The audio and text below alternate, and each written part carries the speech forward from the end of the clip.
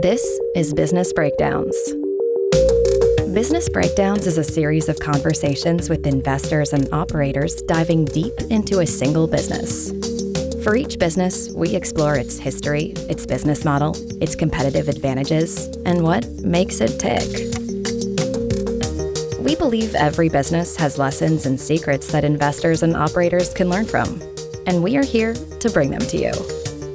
To find more episodes of Breakdowns, check out joincolossus.com. All opinions expressed by hosts and podcast guests are solely their own opinions. Hosts, podcast guests, their employers, or affiliates may maintain positions in the securities discussed in this podcast. This podcast is for informational purposes only and should not be relied upon as a basis for investment decisions.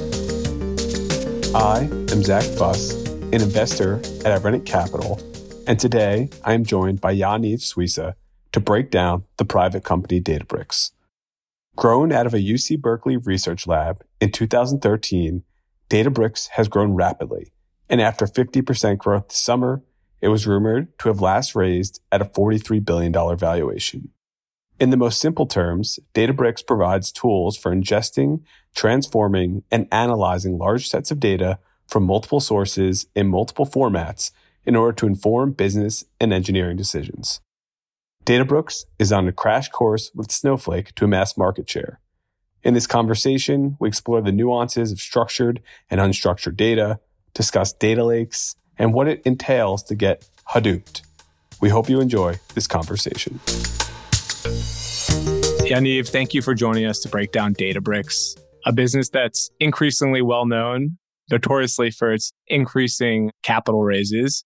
But I thought it'd be interesting to kick this conversation off with a very basic explainer of what the business is and why its success has been so timely in today's environment. Databricks is a data processing platform. But what does that mean? So there are two kinds of data that we can talk about here. There's what we call structured data and unstructured data. So structured data is data that's organized and formatted in a predictable way. These are the things stored in databases and spreadsheets. So it's really easy to search, process, analyze. You think of your course schedule from college. It has the name, the professor, the time, the location, and it's all formatted in a very clear column by column structured way. So it's easy to analyze. You could think of it as almost creating the Dewey Decimal System for data back when we had libraries. Then you've got unstructured data on the other side. Unstructured data is where you have a rapidly evolving environment. So things are flying at you all the time. Data is always being produced. You don't just want to look at historical data. You want to look at things that are happening as you're trying to make a decision. So that's the movement-based data, or data that's not in a very neat set of columns and spreadsheets. A good example would be social media. You have text, you have images, you have video. Nothing's in a specific standard structure. So it's hard to extract meaning unless you have a unique algorithm or expertise in managing unstructured data.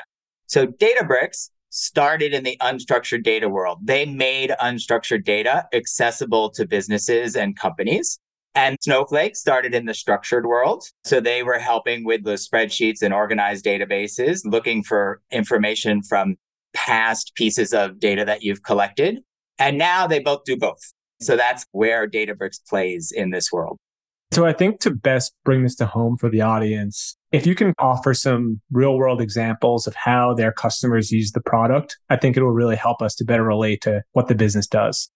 Think about any manufacturing facility. So Databricks, for example, they work with Honeywell, they work with some of the big healthcare pharmaceutical companies. What are those companies doing? They are producing things in real time on complex manufacturing lines. So you have the inputs and the weight and the amount of the inputs, and you have to refine the temperature at which they're being heated and manipulated. And then you've got to make sure that the quality is good for each of them and they have the right amount of this or that and that they're packaged properly. And to do that, you need to not only take the data while it's happening from the machines, you also need to take data from sensors that exist in your manufacturing facility. You want to use the video surveillance of the lines and the people working on it to make smart decisions. And so in that case, something like Databricks that can process in that real-time unstructured streaming data is really powerful. Another example would be in the financial world. So if you take something like any of the big banks that you bank with, Bank of America, JP Morgan, Chase, etc. They're worried about fraud as one of the many things they care about. And it's not useful for me to know that this fraud was committed after it's already happened. What's useful for me to know is these things are being changed and we're seeing these things happening or these qualities coming through on this user right now that suggest threat so that you can in real time make a decision. And then the last one I would give that I think is probably most relatable are recommendation systems. So in the consumer world, both for the brands themselves and for individuals. So Amazon has this on their website. They have their own recommendation system. But imagine, and this is what Databricks does for customers and agencies, imagine being able to say, all right, well, you're reviewing this right now in real time on this website or in this particular ecosystem or information platform. And I can then make decisions on which ad to serve you or what to recommend in real time while you're doing that when you're most likely to act on something. Similarly, that's a real generator of revenue for some enterprise companies because they can then say to brands that want to do that advertising, I in real time have this. I can analyze in real time that this is your best opportunity to win this potential buyer. How much are you going to pay me? And they're going to pay a lot higher price for something like that because it should have a higher hit rate. And the way you know that is because of that unstructured streaming real-time data. And then conversely, in a world where Databricks and Snowflake do not exist, how did people handle these problems historically? So historically, there wasn't this ability to analyze streaming data. So what you would do is you would organize the data that you had. You'd have to organize it first in those files or in those libraries. And then you'd have to go and like your student used to do research way back when, you'd have to go in and read and take out the analytics to understand what insights would be helpful to you.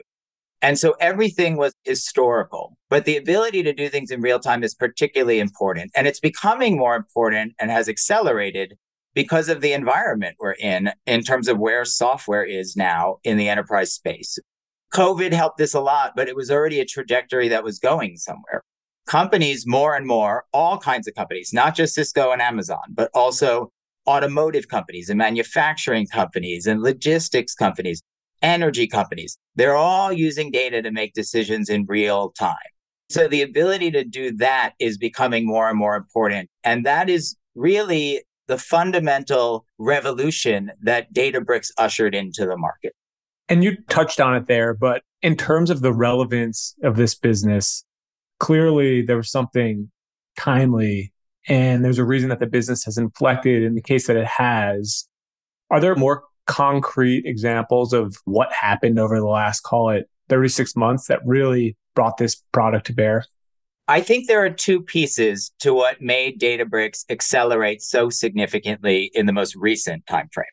Apart from inventing streaming analytics, why is it so much more important now? One of those is as you have data in distributed places and coming from more and more locations, coming from your toaster oven and coming from the field of the rails for a train going down the tracks. As you have that data coming from more and more places, you need to be able to process it in a meaningful, quick way to make those decisions. And we've seen these multiple industries just jump on this bandwagon faster and faster, trying to implement software in an effective way. And I think that's been particularly important during the COVID era and during the supply chain issues, because the focus on increasing efficiency and performance, which inherently requires real-time decision-making in a lot of these industries, became particularly important during that time. The other thing that I think is probably most on people's mind is the expansion of AI. So AI has always existed, but it's now in everybody's day-to-day lingo. And I would argue everybody's using it, or most people are using it now day-to-day, and that will only increase. So things like visual identification, like the facial recognition technology that came out, ChatGPT, these all are not possible if you can't analyze unstructured data in real time. And that's why Databricks is so exciting. It's their core strength. They were born out of that space. So this streaming data where data is coming in and you're able to look at it instead of having to put it into a spreadsheet or a library book and then go look at it is really powerful. If you would ask ChatGPT a question and they would say, give me a moment, and then I could tell you an hour from now, it wouldn't be that exciting. But with AI, you could do it in real time. And you could only do it in real time through things like Databricks. And then how exactly does the revenue model work here? Just take us through the basic economics of how you convert that revenue into bottom line. The way they make money is a fewfold. So they charge by usage down to increments that are as small as a second, and it's a pay-as-you-go model. And they have different products. So the first product is the analytics, the streaming analytics part of things, which is your basic Apache Spark solution set. I shouldn't say basic, it's very advanced, but that's their core where they started. They've built the Lakehouse, which allows you to have the best of all worlds. That's where they started actually directly competing with Snowflake. So that was where you could take structured data and unstructured data and use it together. So that's another way they make money. That's one of their products. And then I'd say the third product, and they have some others, but these are the big ones. And I should also say that second product is growing incredibly quickly. In just 18 months, it went from 0 to over 200 million in revenue. And then the third product is this new product that came with the acquisition of Mosaic as part of this new product, is the ability to run AI models and use them with your own internal proprietary data at an enterprise to be very effective. And that's the third product from which they gain revenue. And it's all based on how much you use. And then when people start to talk about the competitive advantages and the growth of Databricks, it generally invites questions about the business and how it compares to Snowflake. So at a basic level, what are the differentiating factors? Do companies generally use one or the other or both? How does Snowflake fit into the equation? So interestingly, they started very different, came to be very similar, and I think now are diverging again. So they started, as we talked about earlier, that distinction between structured and unstructured. Databricks started as the unstructured streaming, so in those real-time environments, and Snowflake started in structured environment. They then came together. Even just a year or two ago, their products were pretty similar from a functional perspective. Some were better here on the margins for this or that, but it was hard to really distinguish them completely, except for maybe the open platform. Of course, Databricks was much stronger on the unstructured side, and Snowflake is much stronger on the structured side. Databricks then built its Lakehouse concept with Delta and put both together. Snowflake has tried to put both together by partnering with folks. What distinguishes them going forward, however, is this AI space that everyone is thinking about and we've talked a little bit about today. So what that does is really start to distinguish the two companies, because AI fundamentally requires unstructured data analytics, which is by far Databricks' strongest muscle. And they have the strongest muscle in the industry for that as well.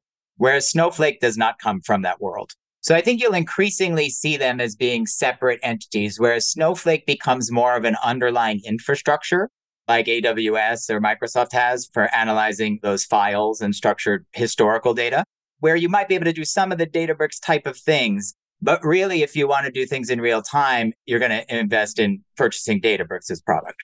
And then from the perspective of the infrastructure layer, thinking through the value chain here, Google, Amazon Web Services, Azure, Microsoft, how are they symbiotic versus competitive with someone like Databricks?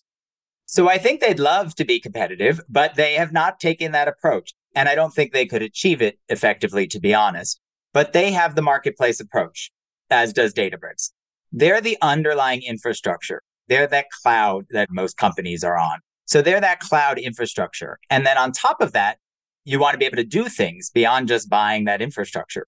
And instead of them building everything on their own, they've taken the approach of building a marketplace where lots of people can be on their platform. So you can go, just like you go to the supermarket and there's all kinds of brands and all kinds of products you can buy for any different particular use. Same with Amazon and Microsoft. And by the way, they're both partners with both Snowflake and Databricks. So I expect, although people talk about it as them being the competitive models, I actually think Databricks and Snowflake are more of a challenge to Microsoft and Amazon longer term than they are really head-to-head competing or going to be able to compete with one another.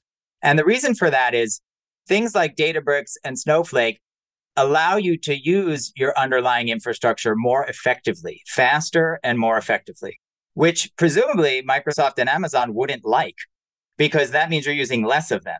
But what they're betting on, and what we at Sinewave bet on by investing in Databricks, is that the more you enable people to use data and use these solutions effectively, you're going to compensate for the efficiency by increasing the market size. So there will be, maybe the processing will be more efficient, but there will be a lot more of it.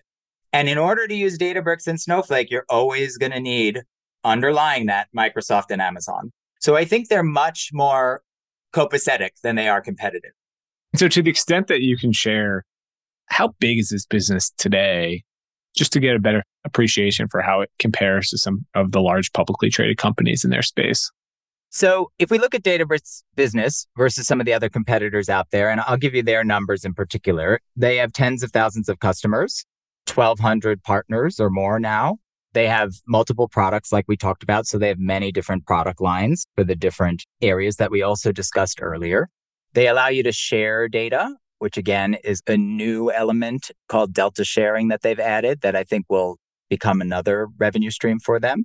And their margins are very high. So as software margins should be, their margins are 85%. So think about Snowflake's margins, which are around 56% as a comparable. The other thing with Snowflake's margins or revenue is some of their revenue is spent and goes back to AWS for the hardware component that underlies Snowflake. With Databricks, they don't have that. However, they may add that over time. And I think that is actually their intent. So in terms of the comparison, Snowflake is the closest. It's at a 19x multiple. If you look at Databricks' recent round, it about pegs them there. And so I think that those are the closest, but you can see where their growth is. It's just, there's a lot of talk about them going public. And I think the time that that happens is when investors are hungry again for growth, because everything about Databricks is growth stream, number of customers, depth of customers. So Databricks actually has, I think it's over 300 customers now that spend over $1 million. So you can see the entrenchment that's really important for a company. When the hunger for that growth, those kind of margins with that kind of growth rate, with that revenue, with that entrenchment comes back to the market, it should have never left, but right now it's not so much there. When that comes back, Databricks will be incredibly successful in the public market space as well. And then just to give the audience the appreciation for scale, a Fortune 500 company that's a customer of Databricks, it's a usage-based model, and we understand there's not perfect information, but approximately how much are they spending on a product like this a year, and how much could they be spending? Fortune 500 companies are spending, once they've used Databricks and tried it for a little bit and decided this is what we're going to use, they are definitely using in the seven figures, so in your millions.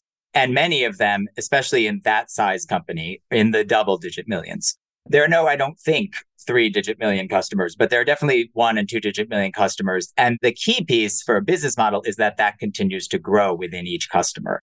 Ultimate size really depends on the breadth of the company and where they deploy the analytics. At the end of the day, if AI takes off, these companies could be multiple 10 to double digits of revenue for Databricks each. Particularly if that company is using it in real time often for whatever process they're doing or whatever targeting they're trying to do with customers, et cetera, like we've spoken about. This is the key analysis that a customer does when they buy Databricks. Does the increase in efficiency and insight, not just efficiency from using those underlying resources less because I have this pay-as-you-go model, but also the efficiency in making decisions and operating my business. If Databricks can continue to always increase that efficiency and value, then customers will always pay for it because it lowers costs and increases performance. And at the end of the day, it actually saves them money. And that's the whole business model at the end of the day. So now that we've set the stage for what the business is today, and we'll talk about some of the future implications, I thought it'd be interesting to rewind to a little bit about the founding story, why that's relevant in the data world and the evolution and origins of Spark itself, just to better contextualize everything that came to be over the course of a business that's not that old at this point. Sure. Databricks was originally founded in 2009. That's when Spark really came to light, and they built their own proprietary Spark on top of the existing platform. And in 2013 is when we invested in the company. The Spark technology, the open source platform, was founded out of Berkeley.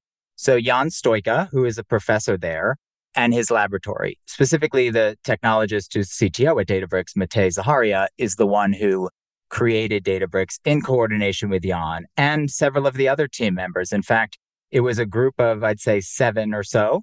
Don't want to not give everyone credit, but it was around 7 or 8 or so that are considered the founders of Databricks and of Spark.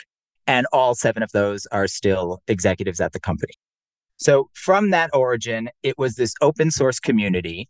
And what an open source community does is it's free. It allows for free software. It allows for all kinds of developers to contribute to that software, to make it better, to make the applications better.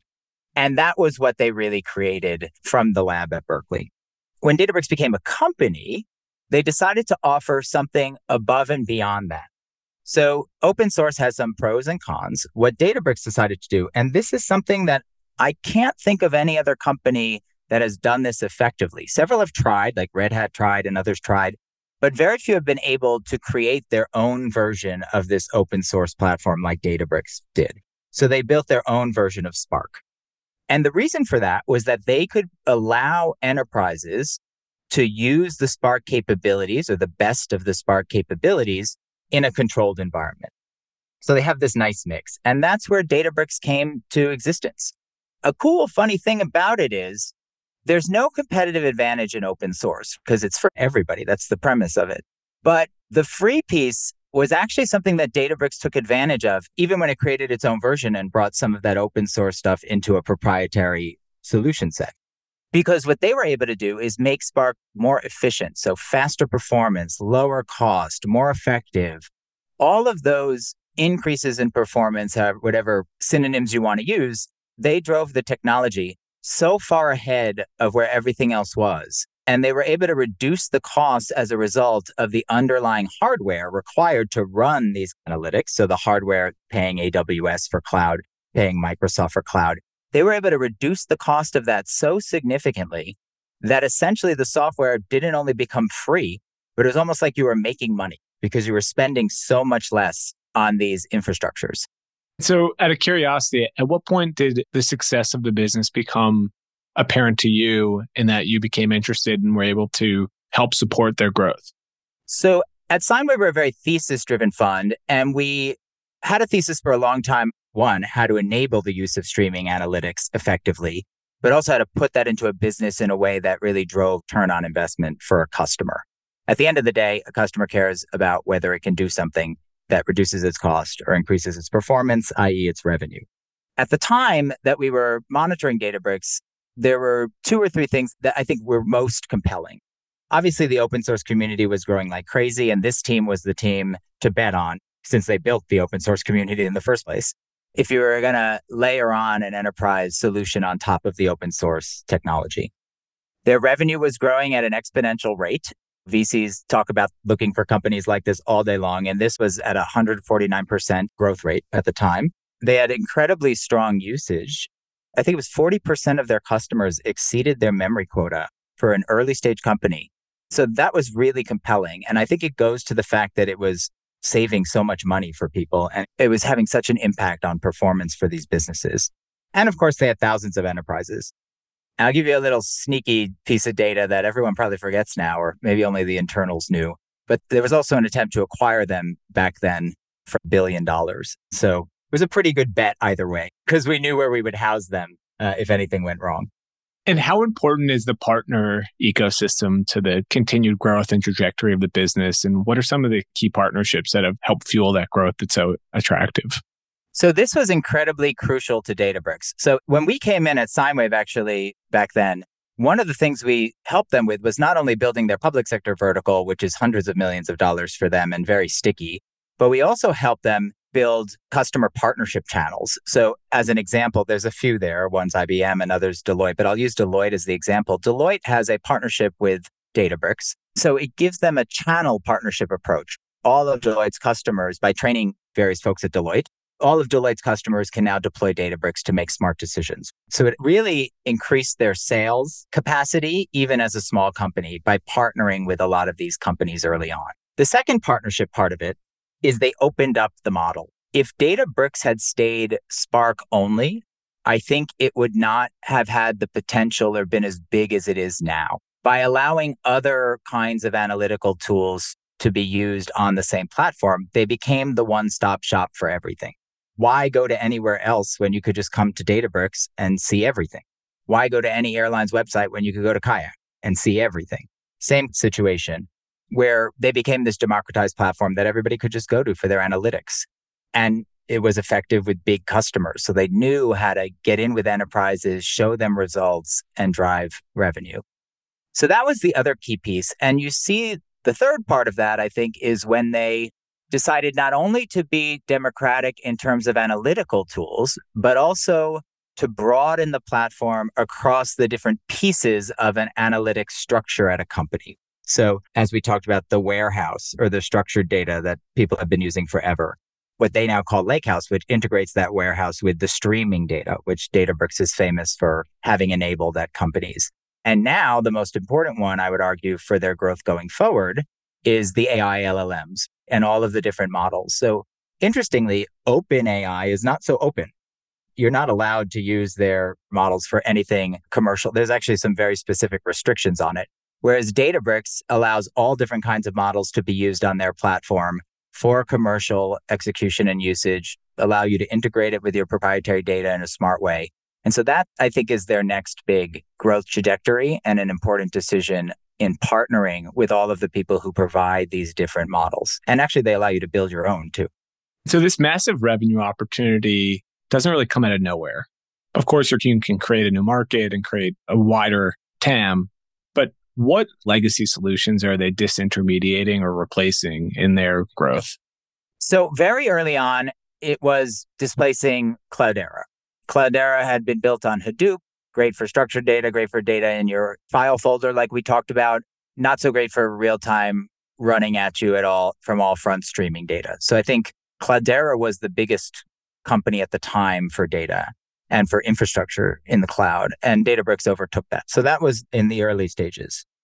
Now, I would think of them as not displacing Microsoft and Amazon, but providing the value-added layer on top of Microsoft and Amazon.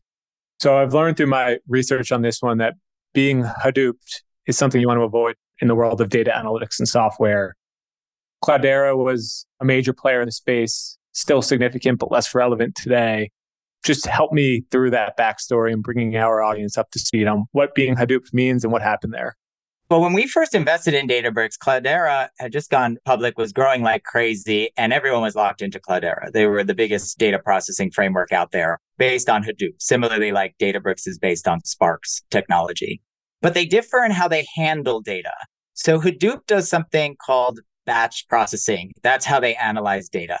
And you could think of it as organizing library books one at a time. So one at a time, you're putting these things into systems and being able to analyze them. What Databricks did to displace Hadoop is they invented the ability or accelerated the ability to do in-memory processing. That processing is much faster, much more versatile. So it's like a librarian being able to scan and sort entire bookshelves and the information within all of those books all at once. So that has a few key elements that I think Cloudera is still a great big company, but has left Cloudera behind a little bit from where Databricks has succeeded and taken over. It's the speed, it's the versatility, that democratizing ability to use multiple platforms within Databricks. It's much easier to use. It's cost efficient without being locked into anything. And it's got that real time piece. Again, the thing that makes Databricks so exciting is this data in movement, making decisions off of data in real time. It's the holy grail. We hadn't been able to do that before. Cloudera, that was not their bailiwick. That's not what they were built on. Databricks created that industry, and now it is the standard for any decision-making based on data. So from a business analysis perspective, just thinking through the switching costs associated with moving from one data provider to another, it begins running multiple workloads in a data warehouse or data lake. Presumably, it's very difficult to then switch to another provider, multi-cloud, making that switch even more difficult. And then are there network effects associated maybe internally or externally in how you work with partners or internal teams that further entrench these products when customers start to use them? So this is the big question. Zach, you got right at it. We think about this at SineWave when we think about Databricks' trajectory all the time. So this is a race to the customers to a large extent. And you think about any human being, when you start using a tool in a meaningful way and you onboard onto something, all of your data or all of your developers in a meaningful way are using this same technology, it's a race to the customer because changing that is hard. So when customers are making a decision between Databricks and Snowflakes, they're making a multi-generational decision to some extent. And that's why you saw Databricks a few years ago. I remember we pushed them and they went on a massive hiring spree. It scared the hell out of Snowflake people because we have a few Snowflake execs who are in our fund and they were scared because Databricks was just running at everyone because they recognized this early. If we can get you in, it's sticky.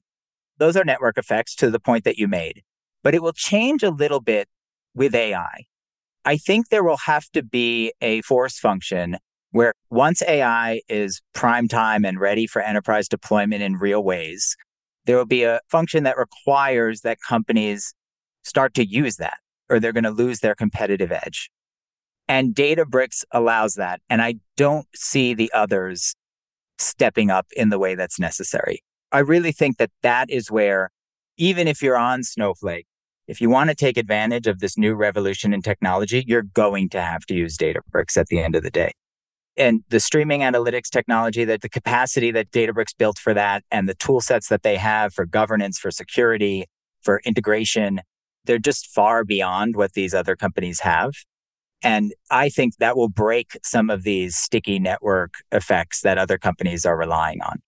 How successful have these businesses been in breaking into these legacy regulated industries like financial services or insurance, where there is tons of data, there's tons of analytics, but they're typically not on the leading edge of technology adoption? And what opportunities that present for the businesses? So this is why I have a job. So at SineWave, we invest early stage and we help open up those verticals. We call them the high assurance verticals. And the public sector, where me and some of my team come from, we have commercial VC and public sector folks, but being able to vertical can be very powerful for a company. And the government is the last adopter of everything. So if you're thinking about the slowest moving beast, in many respects, that's the place to look. So how do you get them in and how do you mobilize so that you can really tap those massive revenue streams? Because some of these entrenched customers and enterprises, commercial and public sector, are the biggest spenders in the world. And also getting those customers gives you a huge advantage from a brand perspective. And it's kind of a snowball.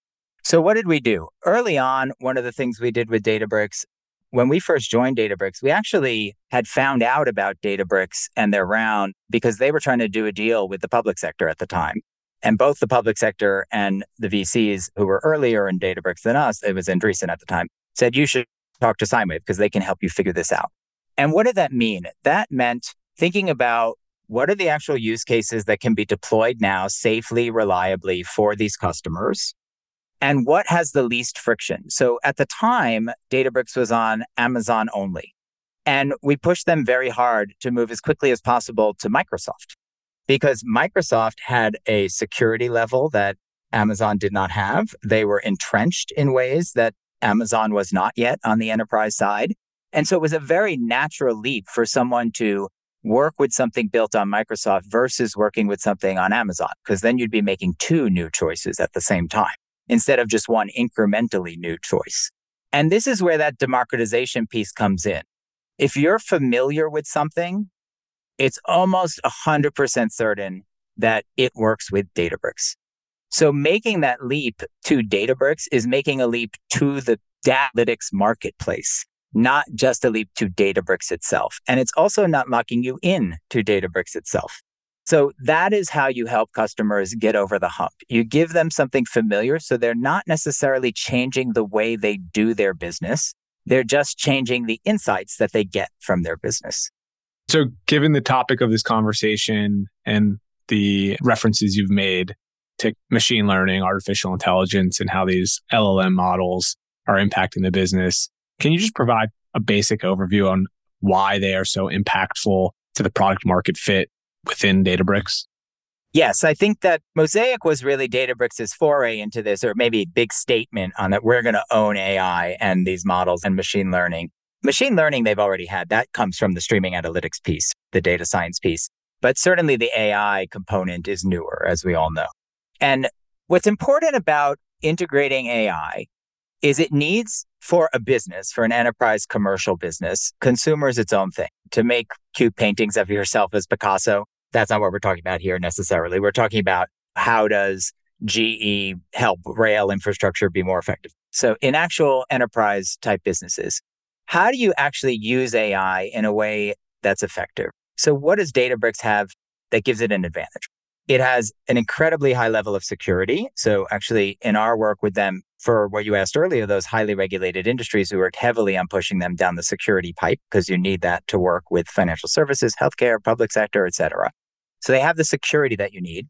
They have the data governance. So they allow you to control those data sets. So one of the big concerns with AI is control. Do I know what I'm getting? Is there leakage of data? How can I integrate my own proprietary data that I don't want everyone to see or have access to into these models to make the best decisions for me, my business, which isn't the same as everybody else's? Those things are all capabilities that Databricks allows. And most importantly, it's enterprise ready because Databricks has been selling to the Fortune 500 for a long time. So you can go and use it now. Now, the use of AI in enterprises is still very early. How is it going to be used? How is it going to be effective? How are we going to train real decision makers in a business to smartly deploy this? The reason, again, and that democratized piece of Databricks, that open piece of Databricks' business approach is so powerful is because it allows for whatever solutions win the day in whatever industry, at whatever enterprise, for whatever business user in whatever sector of a business. You can use it through Databricks. So they don't have to bet on which specific solution is going to win. They can bet on the solution of AI that may play itself out through this or that, all of which you can use on Databricks. So those are the two key foundational things. One, that enterprise readiness, that security, that governance, that provenance, and also the ability to come to them as it figures itself out. You don't have to go anywhere but Databricks. Databricks will be ready for whatever the ultimate winner of the day is there. And then in regards to how AI benefits the business, now that we have these market leaders in artificial intelligence, at least people becoming more brand aware, are they working with these companies in order to help go to market with their software? So yes, Databricks has approached the AI marketplace as being a marketplace. So these competitors, like they've done in all other respects with their data analytics tools and things, they want you to be able to use all kinds of AI. So as an example, what Databricks has released is their AI platform or solution model, their large language model, LLMs that everybody's hearing about that drive AI usage and analytics, called DALL-E. But you don't just need to use DALL-E. You can use lots of other models. So they have hundreds of data sets in their marketplace for any customer to use, many of which, if not the vast majority of which, do not belong to Databricks. And they have hundreds of those models already in existence. So that has really been their approach. The other thing that Databricks has been approaching the marketplace as is they've been positioning themselves as the way for enterprises to safely and effectively use these many other solutions and things on the marketplace that they have and on the broader marketplace as they wish. And that's because what AI struggles with or is trying to figure out in real time is how to integrate proprietary data of these companies in a safe way that gives them insights that aren't based on other people's hallucinations or distortions and are actually meaningful for their business that they can rely upon. So the data provenance, how can they govern that data and how it's used and who has access to it? Those are all pieces that most AI applications don't have and arguably don't have the skill set to do and shouldn't do.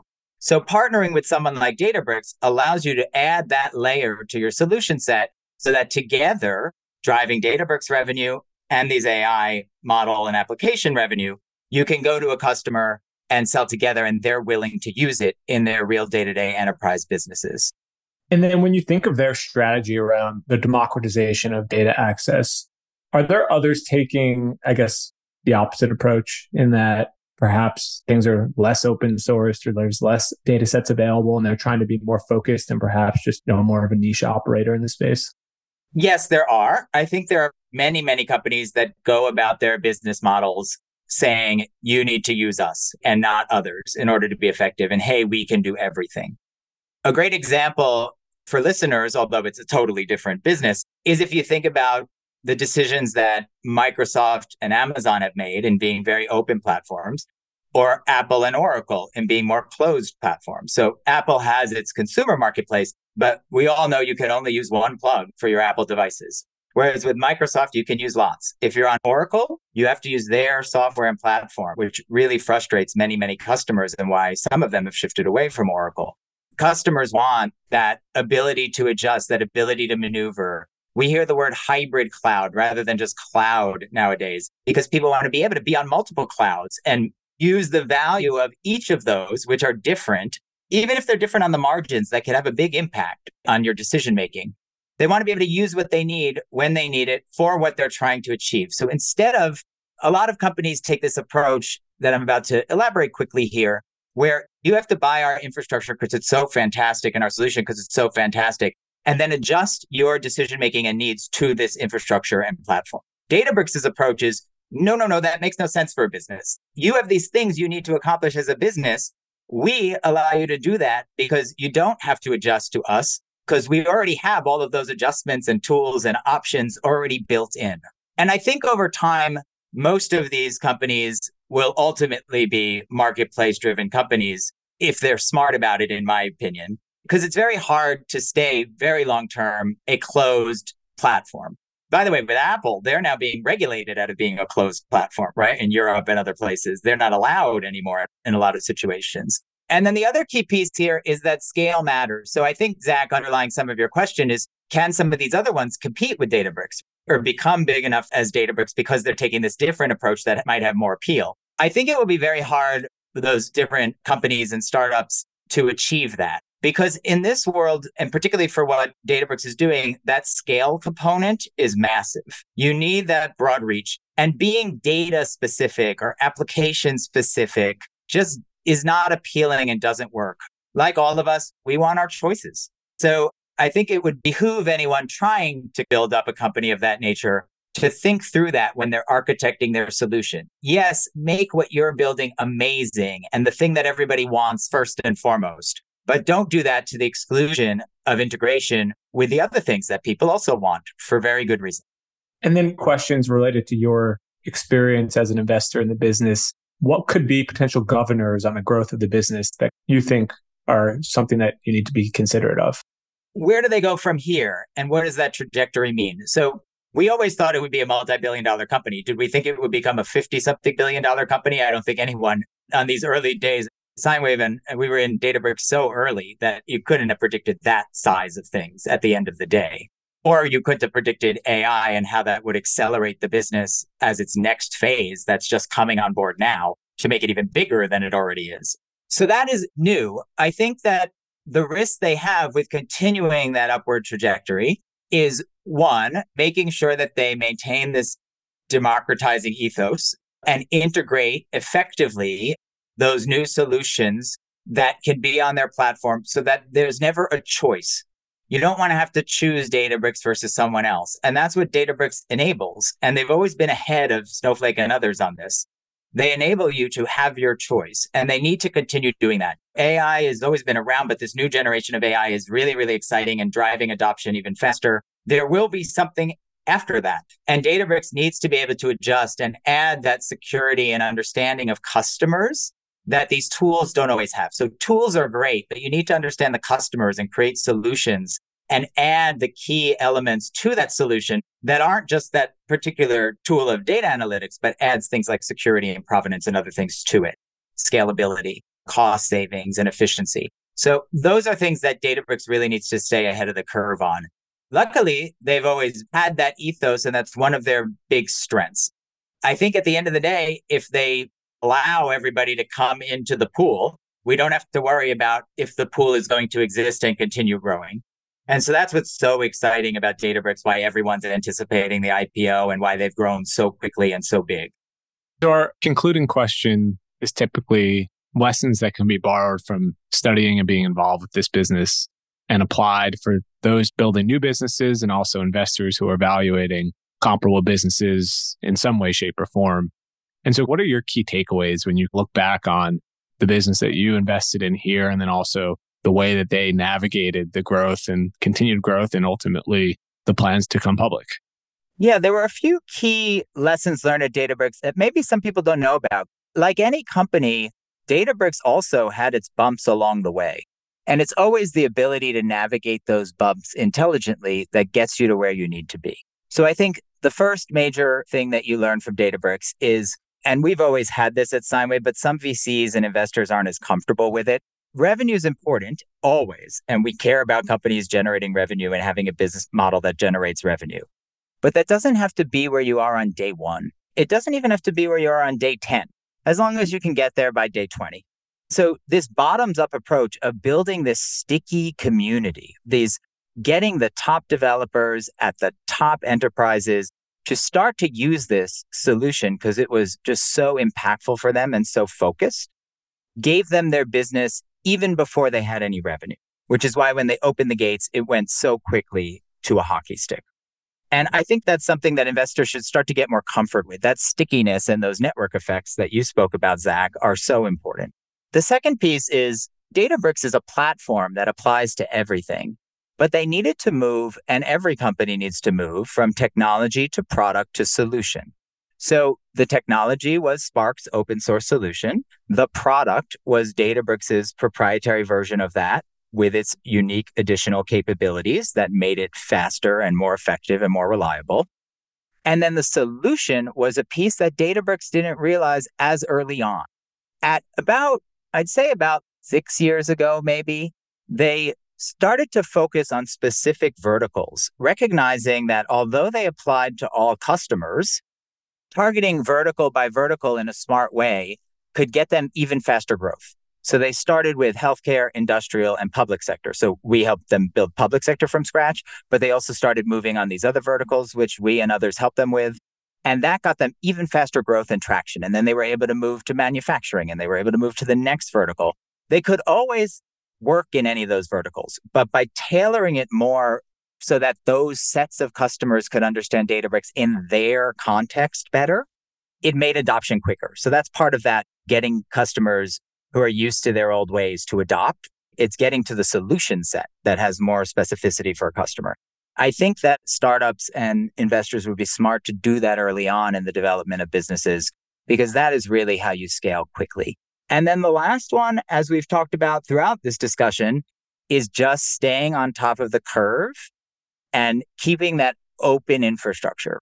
So Databricks has to add its unique sauce to everything it does. And it does do that. It has an incredibly successful engineering team that continues to innovate and grow. But it doesn't think it can do everything. And it doesn't expect you as a customer to choose to only use Databricks.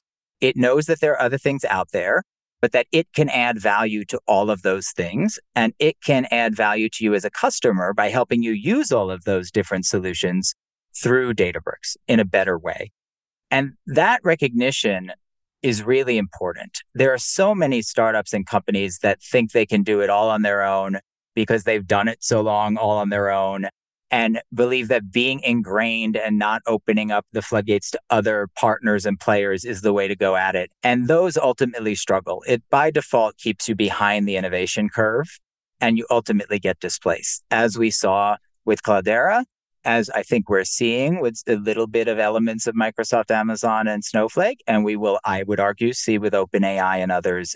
And the good news for Seinwave and others who are invested in it is that I think the person overtaking all of those is Databricks itself, which positions them very well for their ultimate exit for its early stage investors.